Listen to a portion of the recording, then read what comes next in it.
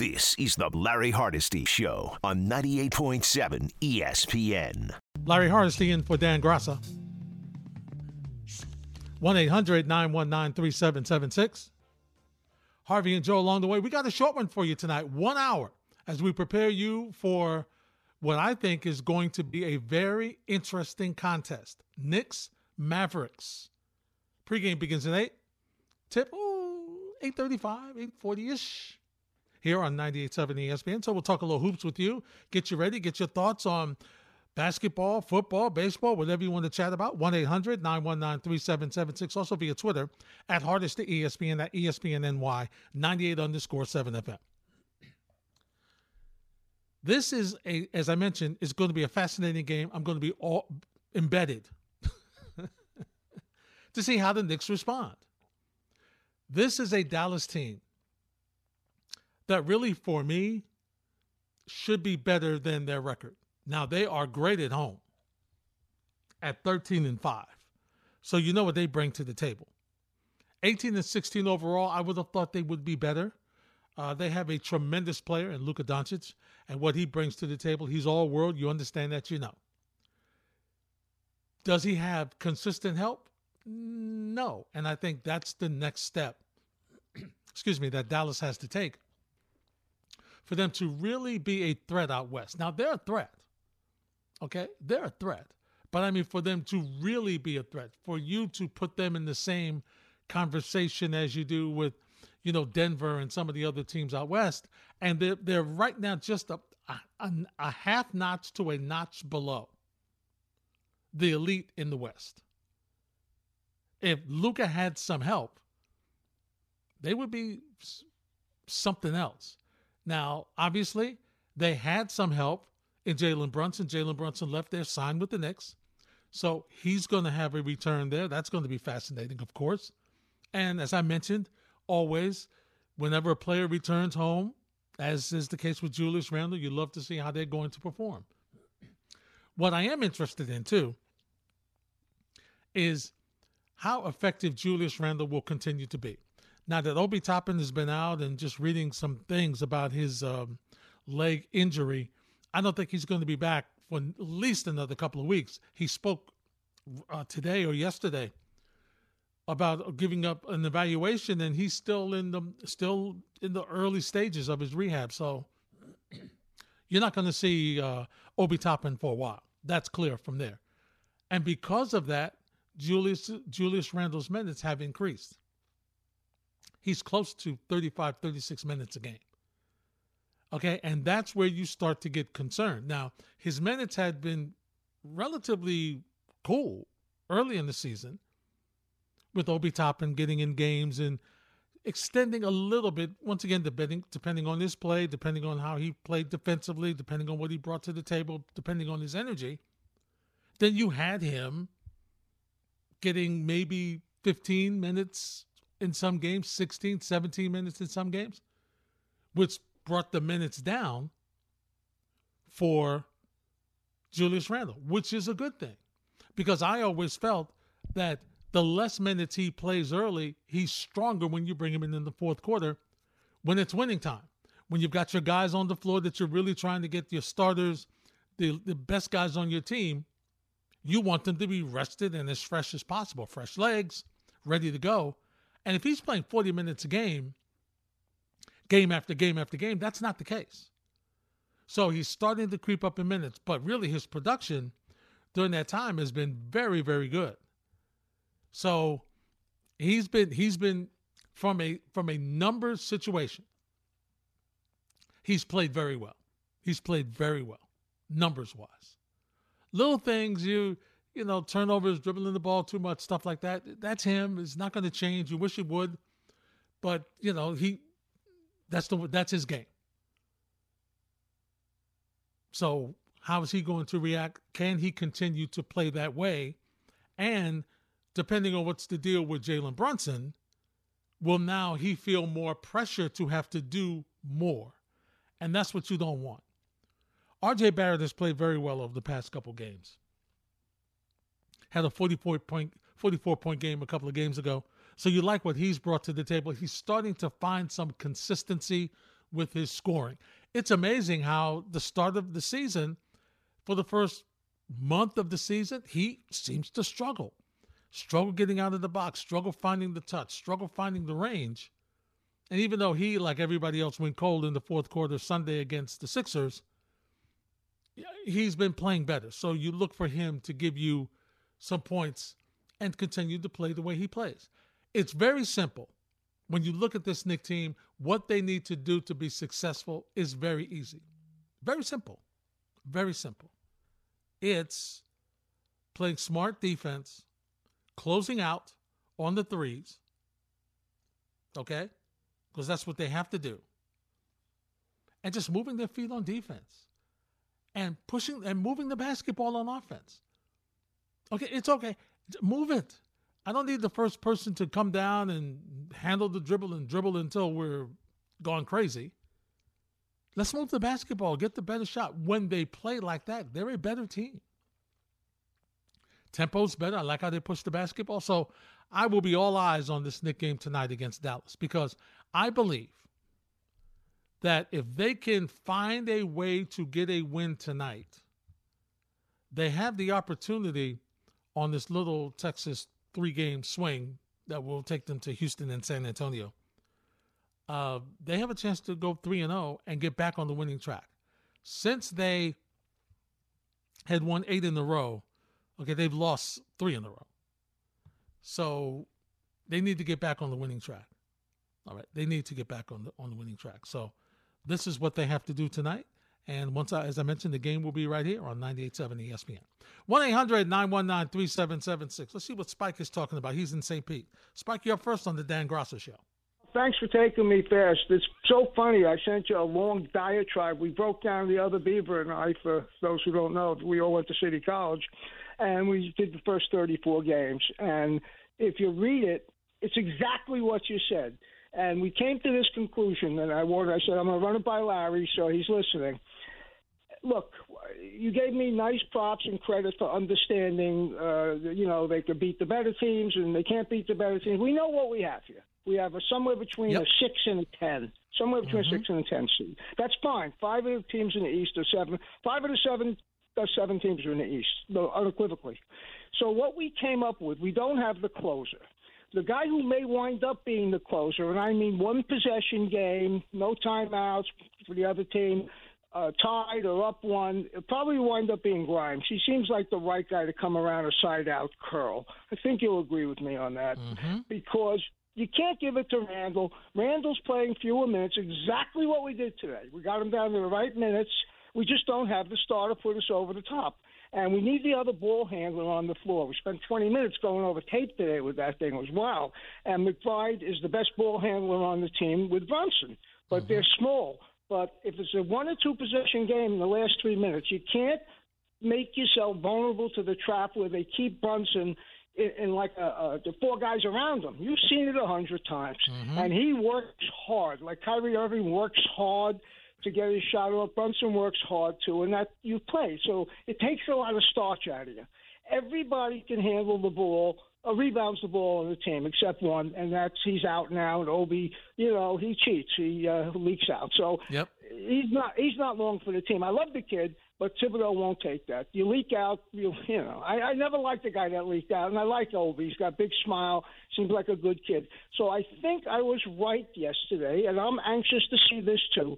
Listen, I'll give Tim Hardaway credit. I'll tell you, I was all over him, and you know that. I didn't like the $72 million. He's a one-trick pony, but he can shoot, and he's a street shooter.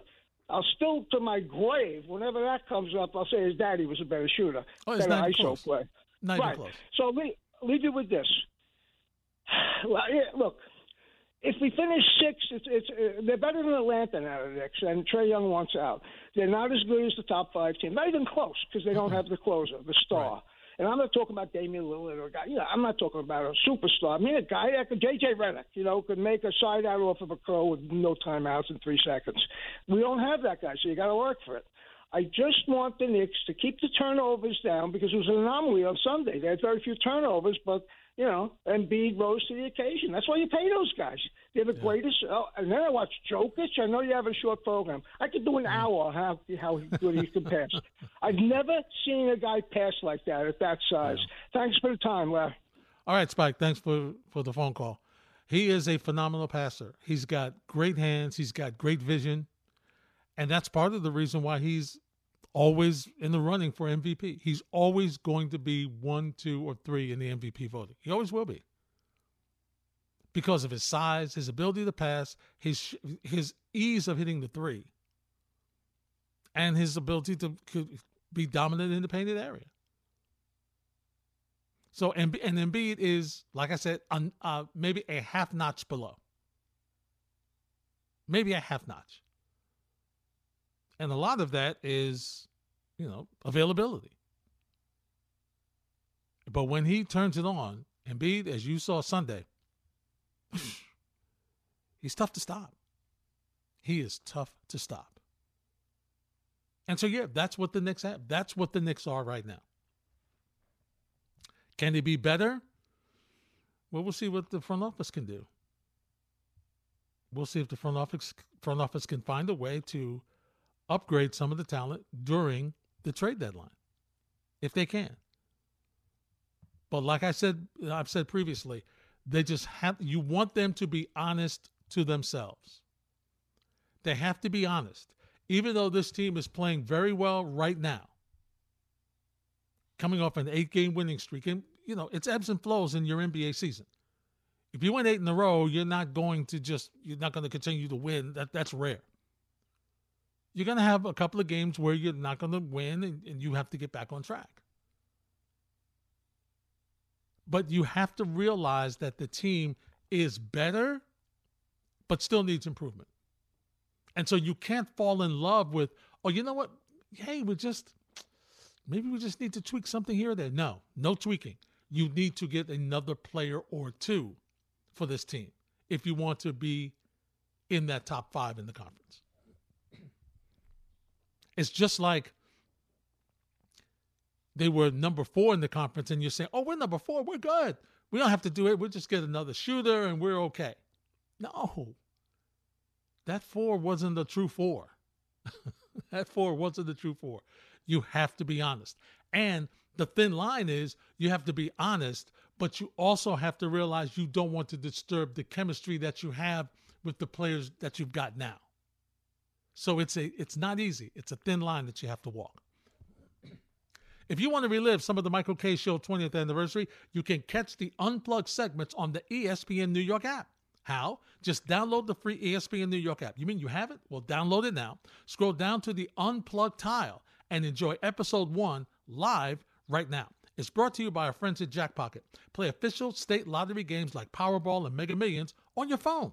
Download the Jacque app and get your first Mega Million or Powerball ticket free using code ESPN. Must be 18 or older to play. Hey, if you or someone you know has a gambling problem and they need help, it's very simple. Here's what you do. You call 1-877-8-HOPE-NY.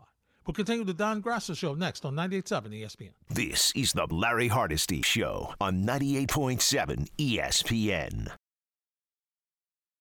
Once again, top of the hour, we'll turn our attention to the Knicks as they head to Dallas to face the Mavericks. And the one good thing about the Knicks, which is, it's weird in the sense of normally they've been, when they were good, consistently good that is, they were a really good at-home team. Right, they were a team that you didn't want to come into the Garden to face them because they were so much better at home. Of late, including this year, they seem to be better on the road. As a matter of fact, the Knicks have the second most road wins in the NBA at 10-6. That's one behind the Celtics. And so once again, since they're going to be away for 3 games, I think it's a perfect opportunity for them to get back on the win track. I really do. And it's just, they just seem to play less pressure or less, I don't know what it is exactly, but they seem to function better on the road. It's wild. It's wild. Last night, the Nets continued their winning ways, and they have been look, they've won 9 straight. They've been just dominant. They've been mulling and rolling over their opponents. And last night I had the chance to speak with Christian Winfield, who covers the Nets for the Daily News. And he talked about the distraction to what Jacque Vaughn has been able to do since he's come in replacing Steve Nash. So once again, after the game last night, Jacque Vaughn was asked about eliminating distractions, and is that what you want to do all season, if you can? I don't think we make it as complex as that, because then you're looking too far ahead. I think we can try to anticipate some things. A good coach always tries to do that. But I think overall, it really is that simple, that each day we're trying to gather as a team and think, how can we get better? I don't think I burden the guys with extras, not for my sake, for it to look prettier than it is. It is as simple as we're going to try to get a win that day, and not going to change that anytime soon. Now, have you emphasized playing without distractions? It was without a doubt as part of it. And we stressed that when we came back as a group, we kind of pledged to each other that it was going to be about basketball and hopefully not let anything interfere, any outside noise interfere with that. And our guys have done an unbelievable job of protecting each other and making this thing about basketball. All right, so when did this emphasizing no distractions start? I think our shoot-around in Washington was kind of the precipice of that, and me getting up in front of the group and being as vulnerable as I could be and explaining the situation and really telling them that I'm going to try to be as consistent as I possibly can with you every day and as honest as I can, and I'm going to always do what's best for the group. And guys really appreciated that, I think, and have really grown to understand it, understand our ways, and we really create an atmosphere of basketball. And winning helps. So whether it's the reason, whether it's just happened to be great timing, whatever the situation is, the team has taken off and they're playing better and they're winning. And they're playing to the talent level that a lot of folks thought they would with the talent they have on this team. They are still a championship contender and a prime team to come out of the East, talent-wise. Now, they've had trouble with Boston, and Boston has been unbelievable so far. And we'll see what happens when the time comes down the line, because it's about injuries, it's about personnel. I think the Nets are going to make another move at the deadline, so we'll see what happens with them and how well they will be prepared when they get to the postseason and get ready to challenge to come out of the East. It's going to be fascinating. Kevin Durant, he was talking about the turnaround was not removing distractions. Here's KD. I felt like we always been focused. I felt like we don't even talk about some of the stuff that may have been loud around our team. Like, I had so many friends. It's like, yo, K, you all right, man? What's going on? Like, man, there's so much craziness going on with y'all. But I'm like, seriously, it's not really that crazy. Like, we don't talk about this shit. We come in and go to work and go home. Like, there's more noise on the outside for us, to be honest. And it's been like that since day one. But what we did was simplify both ends of the basketball, shored up our roles individually. Coach shored up our roles, is pretty much letting us know each day what he needs from us, and I think that's been the focus, so it's not like, man, finally we got the noise out of our locker room and now we can play. I just think we always been locked in on basketball and trying to get this thing back on track. Okay, so KD knows his locker room better than I do, so I'm not going to challenge him there. I will just tell you, from having been in locker rooms for I'm approaching 4 decades, yes, playing the game is your sanctuary from the distractions. That's what it normally is. Whenever there's something going on outside the team, no matter what the sport, athletes look to get on the field of play, whatever it is, and play the game. And playing the game and focusing on what you have to do, preparation for your opponent, and all those things, those are the things that take the distractions away. But when the distraction is not outside, but actually inside, concerning one of your players, one of your teammates, it's hard to separate the two, right? It's hard to separate that distraction when the distraction is inside the locker room. It's easy to do it when it's outside the locker room. Oh, we're losing and people are talking about this and they don't know what they're talking about and so on and so forth. Yeah, you're right. That's true. And that is a sanctuary normally. But when things are happening right there and it causes changes in your personnel where now you're battling injury and now you don't have your top players and now that affects how you play and how you prepare and who's available and the frustration of not winning when you know your team is better than what it is, I think it has an effect. I just do. I think it has an effect, generally speaking. Now, once again, it might be different. And as I said earlier, KD knows his locker room better than I do. I haven't been in there. But other locker rooms and other experiences have showed me that it can be a distraction. No matter whether it was a distraction or not a distraction, the bottom line here is the Nets are one of the hottest teams in basketball. And they are playing the way most people thought they should play and expect them to play. And Jacque Vaughn is a main cog in that because he has, as Christian Winfield mentioned last night from the Daily News, he's held them accountable. Players can hold each other accountable, but you need a coach that holds you accountable too. And that's what he's been able to do. And it looks like it's been a very, very successful merger. The question is, of course, how long will it last? 1-800-919-3776 is Hardesty for Grasso on 98.7 ESPN. This is the Larry Hardesty Show on 98.7 ESPN.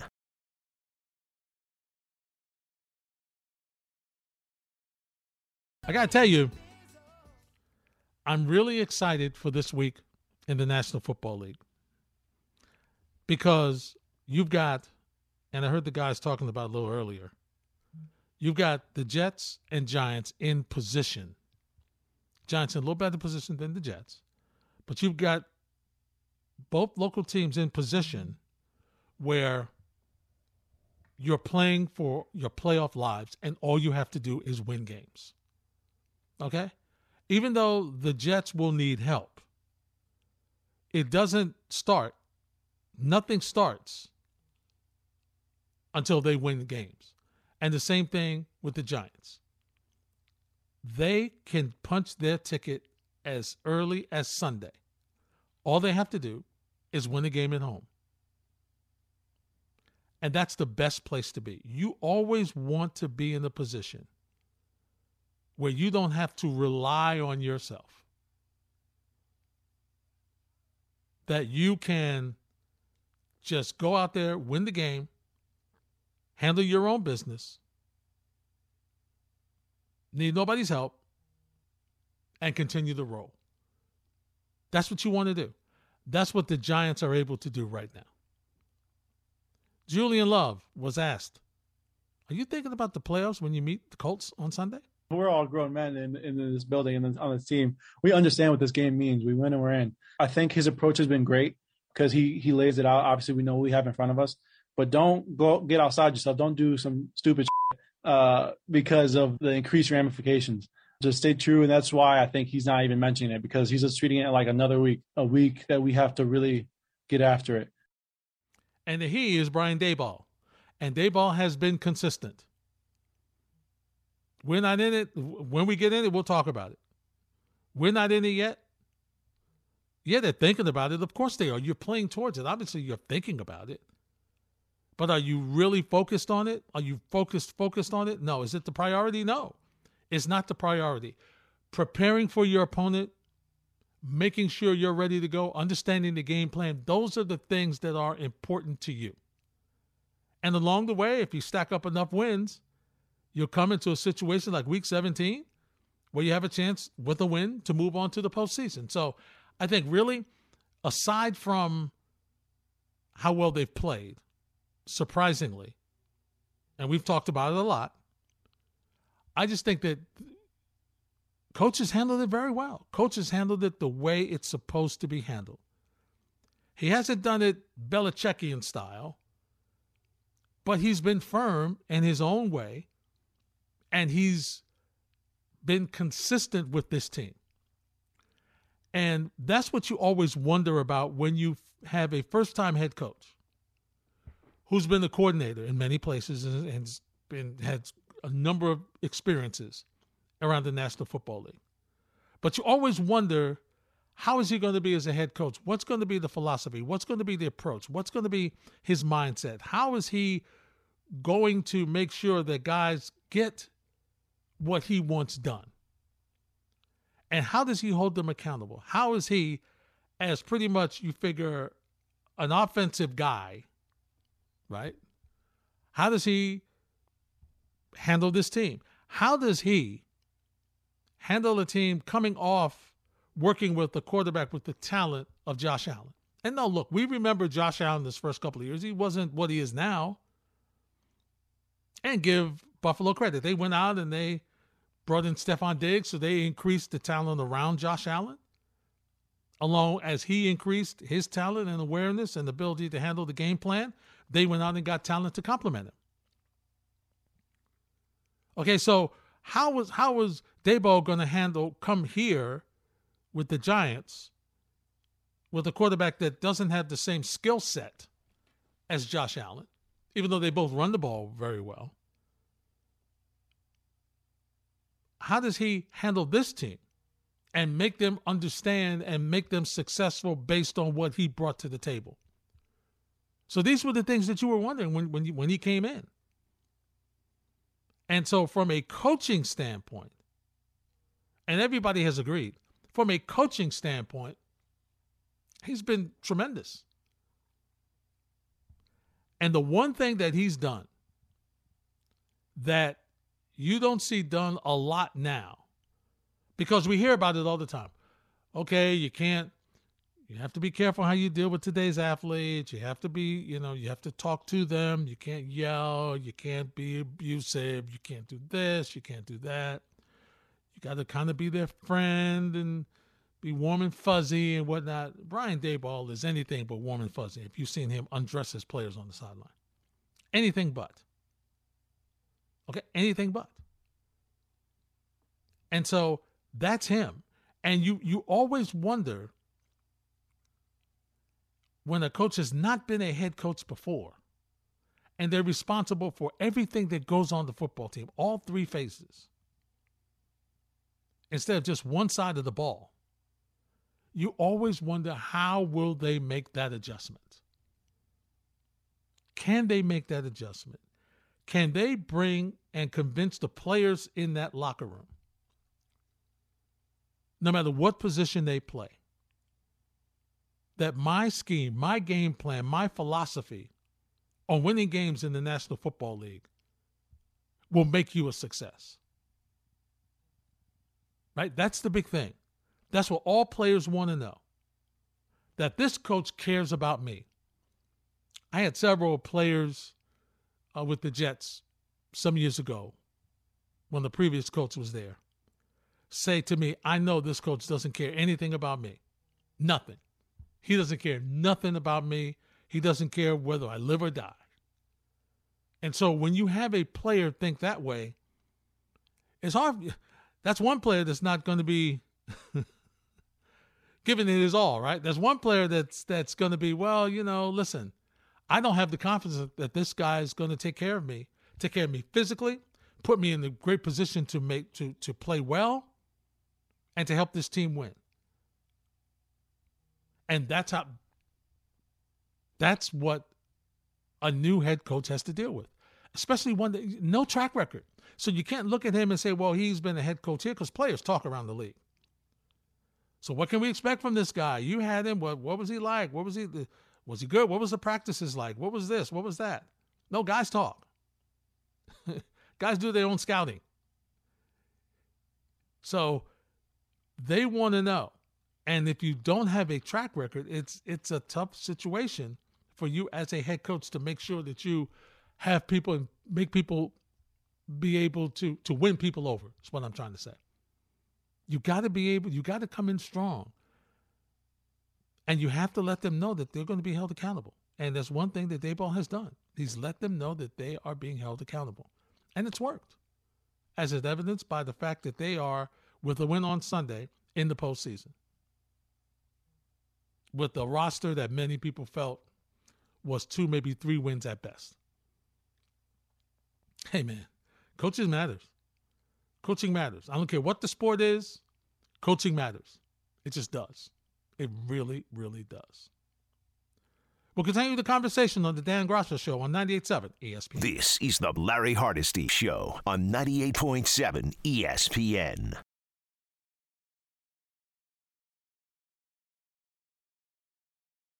All right, I talked about one of the local football teams that has playoffs. We talked about the Giants. Let's talk a little bit about the Jets.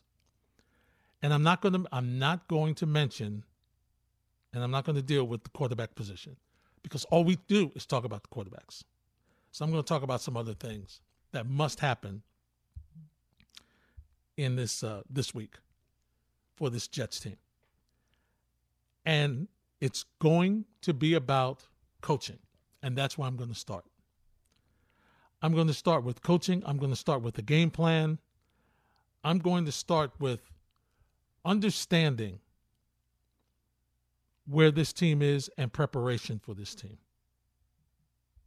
Okay? Because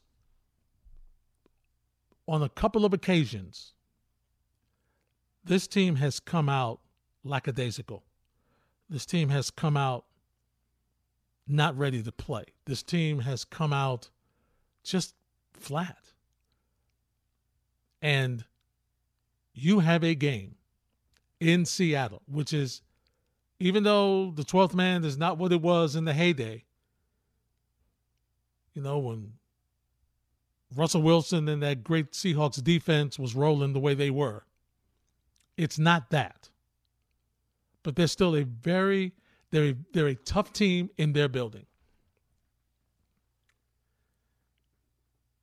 And yes, I get it. That actually, much like the Knicks, the Jets have played better on the road. But it's going to be, if this Jet team is going to win the game on Sunday, honestly, it's really going to be about the Jets defense. Yes, we know who's starting at quarterback. Yes, we know about the offensive line issues. Yes, we'll address that in a second.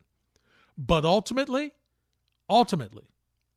it's about the Jets defense.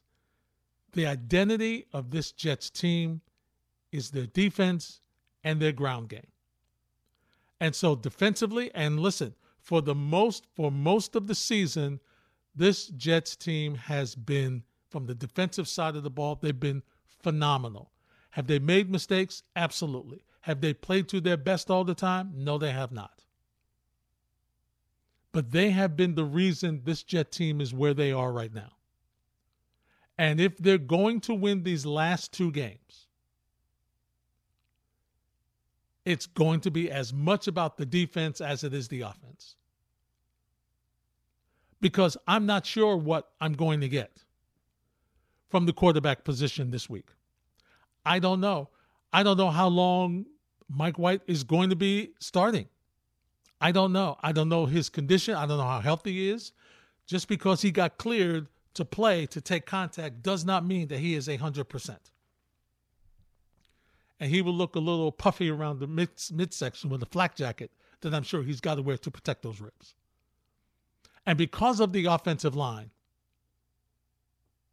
you're hoping that he can get through this game. And you're hoping you don't see Joe Flacco. Because the way he's looked his past couple of outings, you don't want to see him.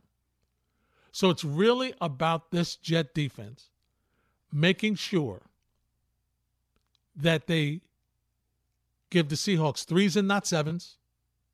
If they have to put points on the board, it's got to be 3s. But it's discipline. It's communication. It's not making those dumb mistakes that sometimes they make. It's not roughing the passer penalties after you're about to get off the field on 3rd down. It's about getting off the field. It's about not allowing a 96-yard drive when special teams has pinned the offense back. It's about playing fast and physical. That's what this is about for this Jet defense. And they have to perform. They have to play well. Once again, if this Jet team is going to have a chance to win on Sunday. It's about getting turnovers like they've done previously. Haven't done it in a couple of games. It's about getting that turnover. And listen, Geno Smith has had a fantastic year. He's been better than anybody expected him to be, other than himself. Russell Wilson was gone, and it was like, oh, man, they left him with Geno. What's going to happen there? He's played very well for them. But he does turn the football over. And so it's up to Jeff Ulbrich and his staff to put this defense in position to make some plays and help out the offense. Because, once again, you don't know what the offense is going to be able to do. You have no clue. Over the past couple of weeks, they've not been able to run the football. Part of the reason is the offensive line. The other part of the reason is because teams understand, listen, they can't throw. Let's put a bunch of guys in the box. We'll stop them. And it's changed. It's changed. Now, you expect, with Mike White in there might be some different changes, different philosophy, different schemes here. But once again, I think it's incumbent upon this Jet team defensively to make sure that they go out and set the tone for this game. And coaching-wise, I think they've done a better job in adjustments compared to the way they were last year. We talked about it. No adjustments, sometimes to make adjustments. I think this year they've done a much better job at making adjustments because you see things change from the first half to the second half. However, right now, in this situation where you're in must-win games, you don't have time. You have to change. You got to make adjustments quarter to quarter. Play to play. Possession to possession. You have sacrificed and have put on hold any hope of trying to see or trying to resurrect or trying to fix or rehab or whatever term you want to use. You have put that on hold for your second-year quarterback. And you've said, listen, sit down. We've got an opportunity to get to the postseason, and we're going for it. And I know there's people who agree and there's people who disagree. But if you're a veteran in that locker room and you've witnessed the inconsistent play of the starting quarterback for this team, and you see the difference in energy, even and confidence, even from the coaching staff, when Mike White is in, and around the locker room, you know that you feel a little better about your chances when White is in and Wilson isn't.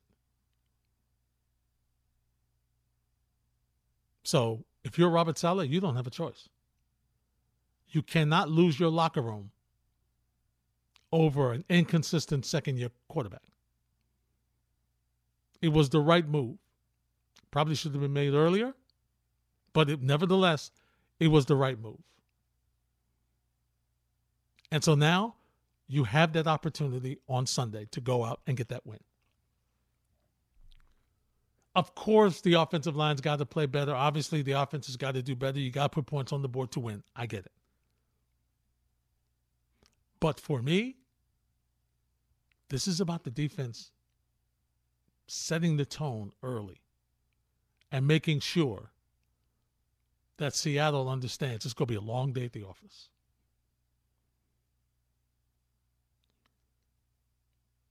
And it would be nice for special teams to check in as well. It would be nice to get a return for a touchdown, right? It would be nice. Would be nice. That would be cool if they could join the party. That would be cool. But we'll see what happens. It's going to be an interesting game. There's no doubt about that. It's going to be an interesting game.